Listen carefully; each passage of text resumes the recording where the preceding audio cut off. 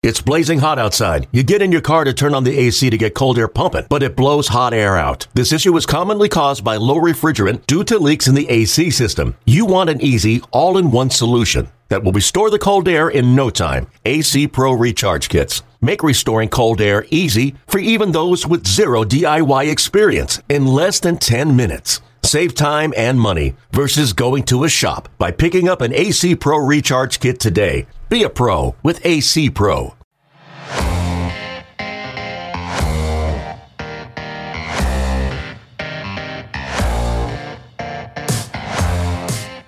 Hey, this is Jay Horwitz with the Amazing Mets Alumni Podcast, and I'm really happy to have my old friend Al Leiter, number 22, but really number one in my heart, guys, I tell you that.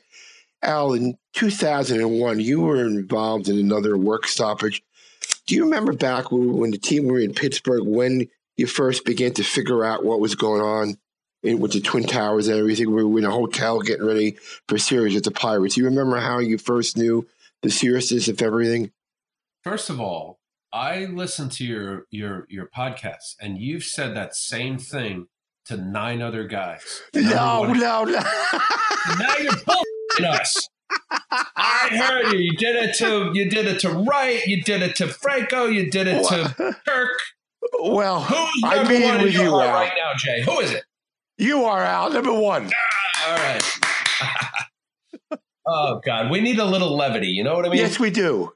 Yeah. So in Pittsburgh. Okay.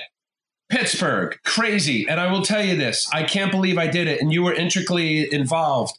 It was obviously latter part of my career. My routine and process of every start was crazy with respect to my preparation.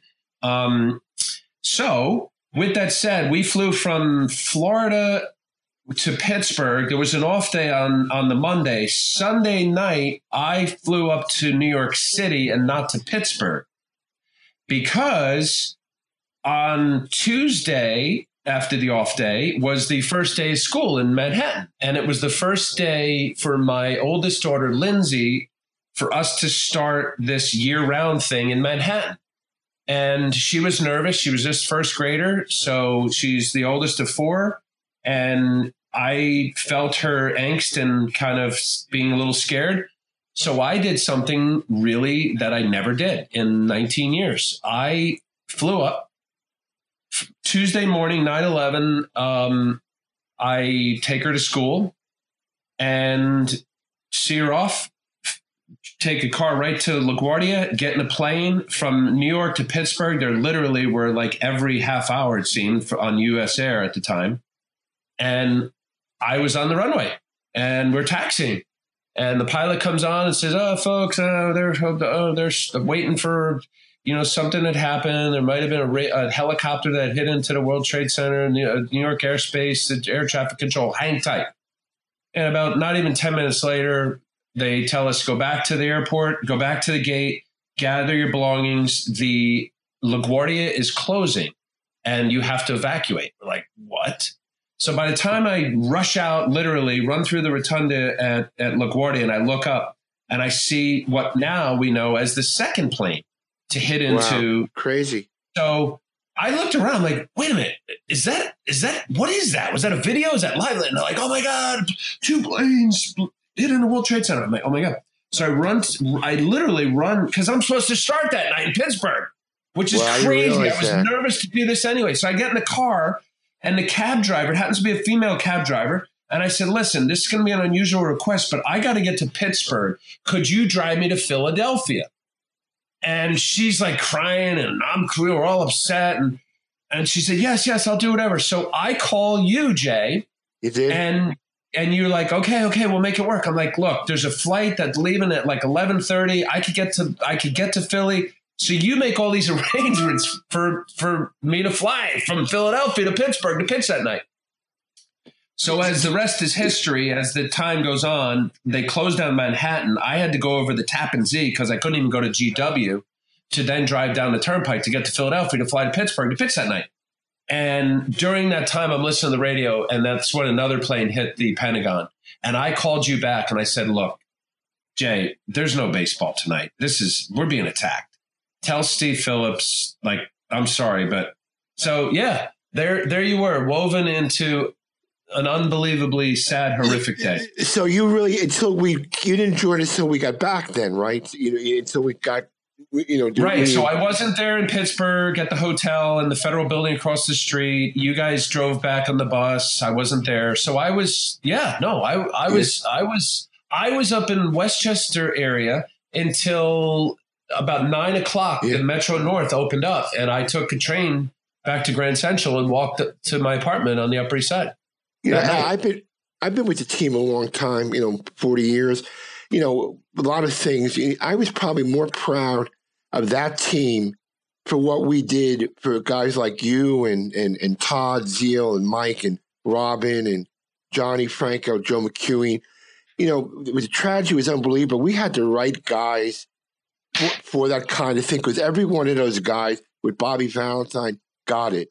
I mean, it was just, for me, everybody talks about the one game, but there was so much more to that. The visits to Ground Zero, the visits to the visitation sets at the hospitals, and we did it really all without cameras. So in my career, a lot of great things I've been involved with, but no more satisfying than be a part of that team in 2001. What were your thoughts on that? Yeah, well, Jay, I'm not just saying it because this is your podcast, but a lot of it started with you. Well, everybody though. No, listen, I'm not patronizing you. You know me. But there a few things had to align there. And as tragic and awful as the day that we're talking about and then the days after that. But you got to start with Bobby Valentine. I think he was relentless. And a few things that played into this that I think also pulled the whole team together as we really dedicated the rest of that year and even into obviously years later about our commitment to it. And it wasn't BS. We weren't trying to get back pages. We weren't trying to get publicity. There was a lot of stuff that you did, your staff did, that we did, that nobody knew about it. And that was not what it was about. But with Bobby Valentine being a local guy from Stamford, Connecticut, the other guy I have to kudos to Johnny Franco, local kid, Brooklyn. He got it. Me growing up in the area, I also got it. Like there was a lot of local understanding of New York City and what it all meant. Certainly you mentioned with Zeal and Ventura and other guys that grabbed on and realized how damn lucky we were to play baseball and what these families were going through. Tuesday's Children, as you got heavily involved in, and certainly the late Rusty Staub and so many other people, layers. But kudos to you. Bobby V was amazing. And we took it upon ourselves. I remember even after we started playing back, after the game, when we came back in New York and that amazing night, we had that area with all the supplies out in the parking lot. And people like Sue Lucci did a lot. Kevin McCarthy did, helped organize this stuff. Never had to ask any of you guys twice, let's do what we did, and we did it. And let me take it to present day. Unfortunately, we are now with the virus. How are your family holding up with the with this virus and shutdown and staying? How are you guys holding up in New Jersey? Listen, knock on wood. We're doing what the government is telling us, federal government, state government, et cetera. We're not doing anything stupid. The one silver lining of this is I never thought, Jay, I have older kids now. Lindsay turned 25, the one that I was telling you about first grade on 9/11. So she's 25. She works in the city. She's working remotely. My other daughter who just graduated college, she works in the city. She's working remotely here. And then my son, Jack, who plays baseball at Vanderbilt, his season was cut short as all the other stuff. He's back. And I'm telling, and Caitlin is a freshman in high school. And I bring that up, Jay, because I know people out there listening, like if there is the silver lining of having kids that are now young adults and we're back in the family together, I never thought this would ever happen again, mostly because of my son, Jack, who plays at Vanderbilt. He was going to go up to Orleans in the Cape Cod League this summer. There was going to be no time between it. Then he'd come back and then go back to school. So, and then, he was a highly draftable guy. So anyway, so thank you for asking. Yes, we're healthy and we're doing fine. And we're doing like what every other responsible person should be doing, the social distancing, staying away from people and, being responsible. I went is a good thing. For as long as I've been with the Mets, we've always done a lot of charity stuff. Go back to 9/11. It really makes me proud. Like we're still delivering, food and supplies to the hospital in New York and New Jersey. So we're really continuing on a tradition of what we've been doing for a long time. Let me jump to baseball for a second. One of the craziest weekend I was ever part of, the last weekend of the '99 season. We have to beat Pittsburgh 3 times to have a chance to win. We beat Pittsburgh, Rodman against a big hit and won in a game. So that's Sunday night. We're in the Diamond Club. We go to Cincinnati. If Cincinnati loses, we go to Arizona. I mean, what do you remember about that night waiting to where we were to go that night? Yeah. So incredible, because as you just set it up, here we are waiting for the Reds to win or lose in Milwaukee. They had a rain delay. We already took care of business against Pittsburgh. We knew we were going to get in the playoff. Well, we knew that we were either playing Cincinnati for that 163rd game. We were tied with 96 wins. Cincinnati had an amazing season. They were just 1 game back of the Astros that year. And then it was either, if Cincinnati lost, we were, we had the 96 wins, they had 95. I was either we sat in the Diamond Club, as you said, at Chase Stadium. I was getting on the plane, instead of going over to LaGuardia and sitting on taxiing on the tarmac. We had a nice dinner and we waited to find out. And I was either going to pitch game 1 against Randy Johnson, who had a heck of a year. They won the West that year, 100-win team. Or fly to Cincinnati on a Monday night ESPN game and pitch against Cincinnati. So while I was nervous, I think I was in a position in my baseball life, after all the troubles that I had with the Yankees and injuries and then surgeries in Toronto. And then I had a chance to pitch in a World Series in '93 with Toronto, and then 1997 with the Marlins when we won. So I felt fairly comfortable and confident of no matter what. I had like the whole, the mental side of the game really covered, and I had a lot of solace in that. The late Harvey Dorfman, as really factored in my career a lot and helped me. So I accepted the challenge. I was excited either way. I really was. Whether it was, not playing against it. Now it turns out that, one of the best games I ever pitched in my life was that game. And it's something that Mets fans, constantly remind me, and Reds fans who hate me for it. Do you remember, I may be wrong, didn't we find out mid-flight where we were going, that the Reds won and we had to go to Cincinnati? Am I wrong about that? No, I think, Jay, there was some question because they had a rain delay that we would just take off. But I think that other people had better idea. No, we waited at the Diamond Club because Cincinnati's just a puddle jump flight, right? It's less than an hour. It's an hour and a half, 2-hour flight. You came in the Reds, 2 hits, shutout. And I think you told me the story once, like in the 7th or 8th inning, you looked at the scoreboard and when Mike came out for visit, he said, I've only given up 1 hit or something. I mean, you didn't know how good you were pitching during the game? Crazy. So here, it plays out this way. I had a 1-hitter. Jeffrey Hammond got a double, I think, somewhere earlier in the game. I kind of settled in my usual BS, kind of wild, kind of find my cutter. Do I got my backward curveball? High pitch count type games. Now when I think about it, like I just made it so much harder, but it is what it is. And I remember Pokey Reese in the 9th inning getting a double down the left field line, throwing it back to Ray Ordonez, and at old Riverfront or Synergy, whatever they call that, the old stadium. Big scoreboard, center field. And when Ray Ordonez threw the ball back to me, I saw the 1 hit for Cincinnati go to 2. And I turned around and Mike was actually standing there because I hadn't had base runners. And, it was a well-pitched game. And I turned to Mike and I was like, in my only nutty left-handed way, I'm like, holy crap. I had a 1-hitter. And, Mike was like, it doesn't give no reaction, whatever. Like, and it was just, I was just so surprised that I was like, oh my God. Yeah. Like the point is I was so locked in. Yeah, it was great. And 99, you had a good view of another game in the LCS and Robbins, Grand Slam single that in the 15th inning, you told me you were warming up in the bullpen if there was a 16 inning. That was a crazy game too, huh? So crazy. Yeah, it was about the, I don't know, 10th, 11th inning. Bobby V comes walking over after one of the innings. He's like, look, I know you're pitching game 6, but we might run out of pitchers. And I remember I had a very light side day earlier because, you fly to Atlanta on the off day and then pitch game 6. So I was like, Bobby, whatever you need. If we lose here, we're done. So he said, why don't you go put on your cleats and go down in the pen? So as that all plays out, and I'm pretty sure Dotel, I think Antonio Dotel pitched really well. He did. Yeah. So we ran out of pitchers. And I was the next guy. So they called down. It was like, get Leiter, start warming up. So I start warming up. I'm warming up when Robin Ventura hits the grand slam single, thanks to Todd Pratt. Yes. But, we win. But yeah, we don't score there. I'm coming in the game. That was a crazy game.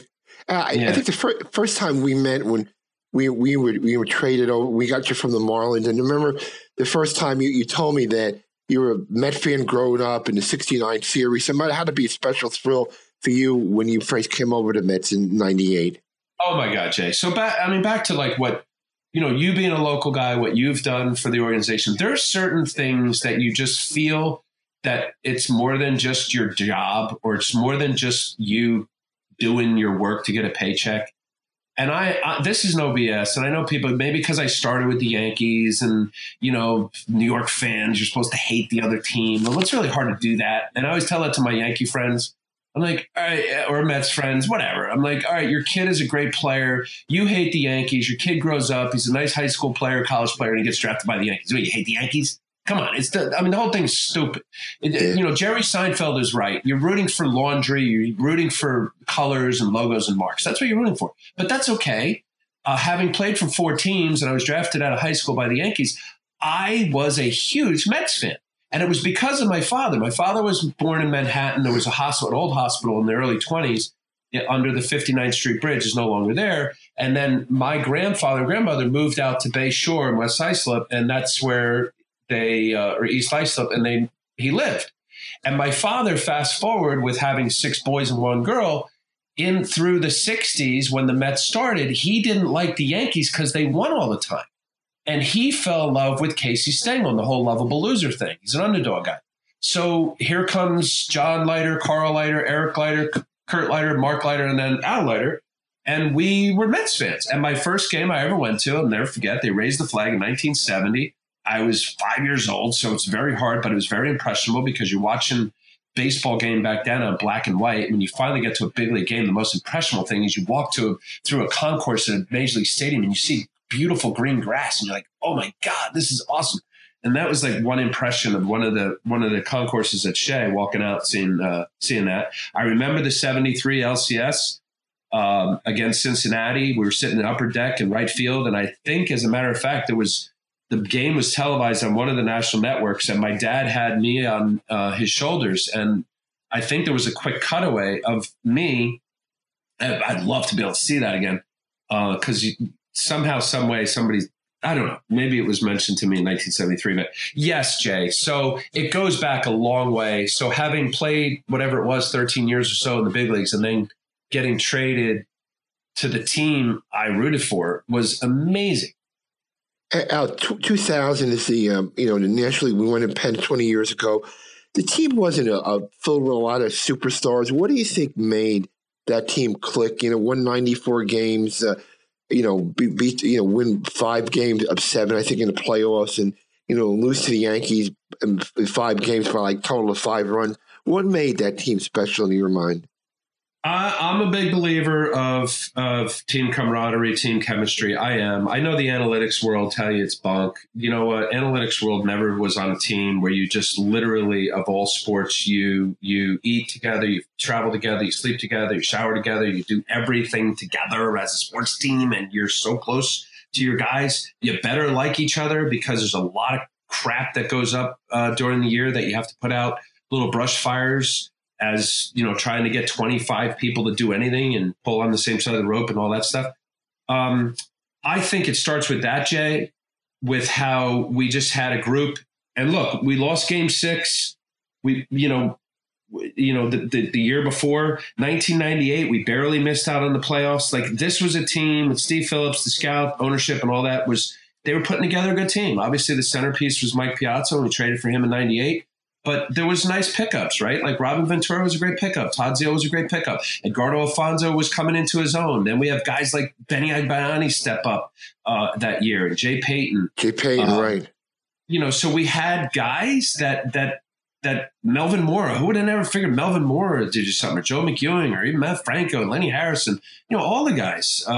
Then eventually Timo Perez, I know he should have ran out the friggin' ball in game one. I still think we win one. We win the World Series. Sounds like bitter built milk, but yeah, whatever.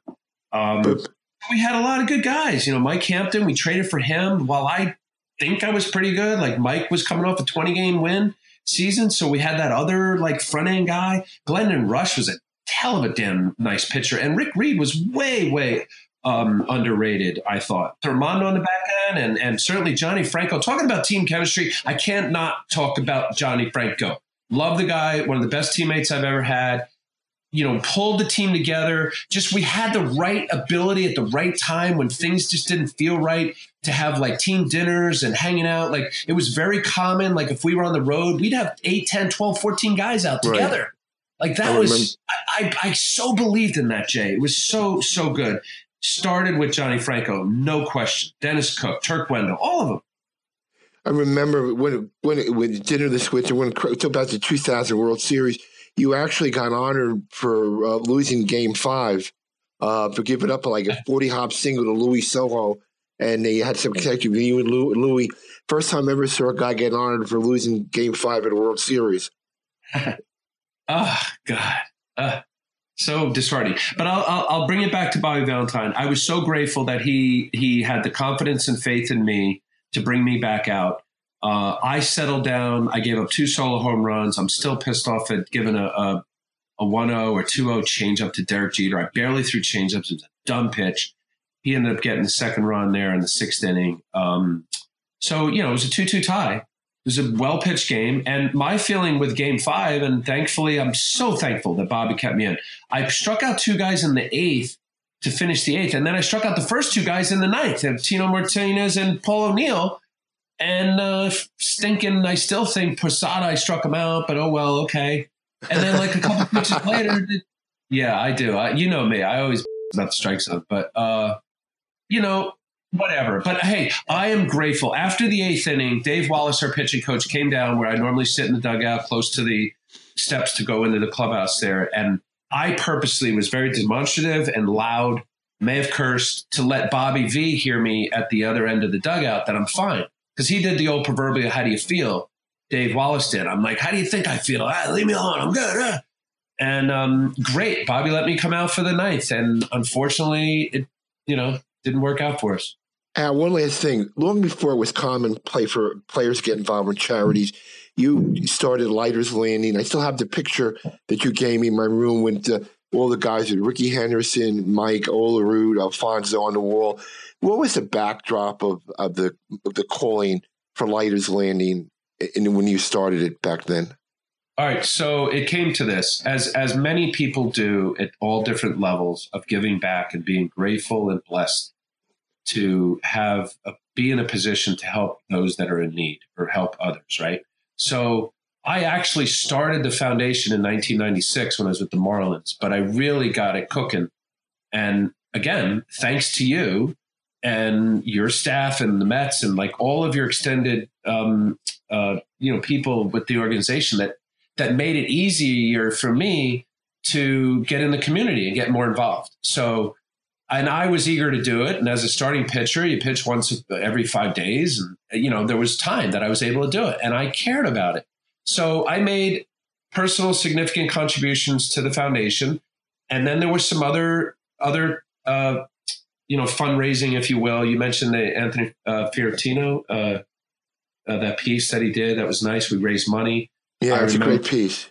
Yeah, I remember MSG when they used to televise our games. They did like strikeouts for matching thing, and there were companies that match. We raised some money. Anyway, I wanted to have the ability to be able to direct contributions to especially smaller organizations and smaller charities that could benefit from smaller donations. And it was more, there was a connectivity to it, and there was a relationship. So yeah, that was it.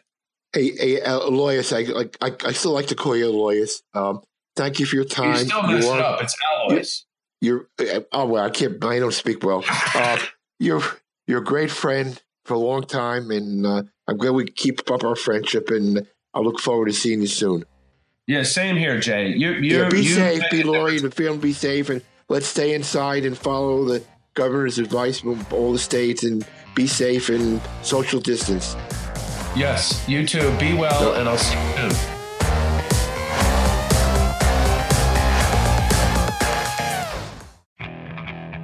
Okay, picture this. It's Friday afternoon when a thought hits you. I can waste another weekend doing the same old whatever, or I can conquer it. I can hop into my all-new Hyundai Santa Fe and hit the road. Any road. The steeper, the better. Because my all-new Santa Fe is available with H-Track all-wheel drive, so I can hit the trail without a worry in the world. Heck, with 3 rows and best-in-class rear cargo space, I can pack the whole family in with all our gear. We've got available dual wireless charging for our phones, so we'll never lose touch with civilization, and we won't lose touch with the primordial power of Mother Earth. So which is it? Waste the weekend or do something a little more epic? And conquer it in the all-new Hyundai Santa Fe. Visit HyundaiUSA.com or call 562-314-4603 for more details. Hyundai, there's joy in every journey.